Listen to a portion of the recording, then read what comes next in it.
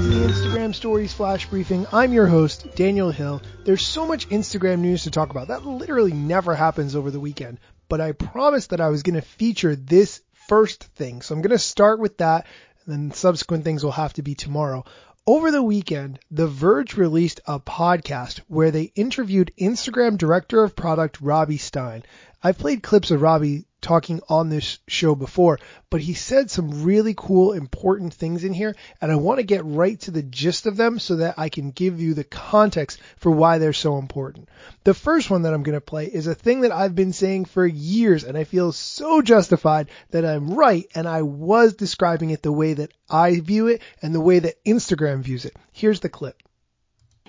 Did stories destroy the grid? Is anyone still using the grid? I use the grid. Okay, you use the grid. Maybe at least 2 users. Other than him. One extraordinarily important user of the grid. Yes, people love the grid. They really do. People love the profile and the grid. I think for a lot of people, it is the main way, their main representation of themselves on the internet. Like, it really is. And if you've never met me before or we go to school together, you go to my Instagram profile and you get a quick sense of who I am. And it really matters to people. So people do still spend a lot of time thinking about it, and they really enjoy it. Here's why I loved this clip so much.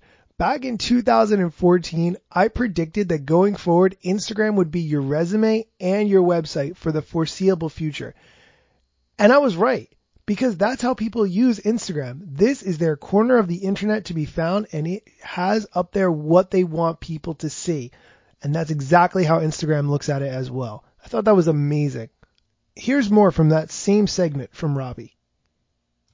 But do you see in the sort of your daily usage numbers the shift towards stories? I mean, stories is definitely a place that can accommodate more use cases because it's just this kind of effortless place where you don't have to think too much about it. You just post.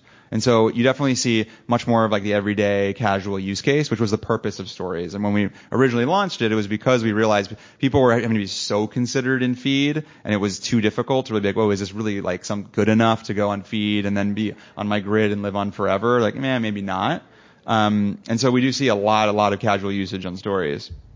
It's so funny that this is a conversation because when Instagram first launched stories, I completely stopped using the grid for years, and I would only do it for my absolute best posts that I thought this is something that I want permanently out there for everyone to see forever.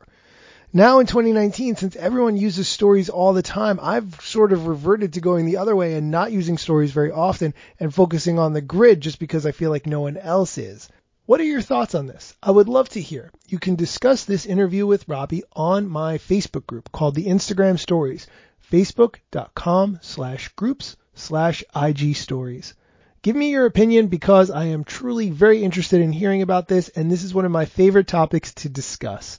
That's it for today's Flash Briefing. Come back tomorrow where I discuss a new blog post that Instagram has on their business blog about how to use stories most effectively coming into this winter season.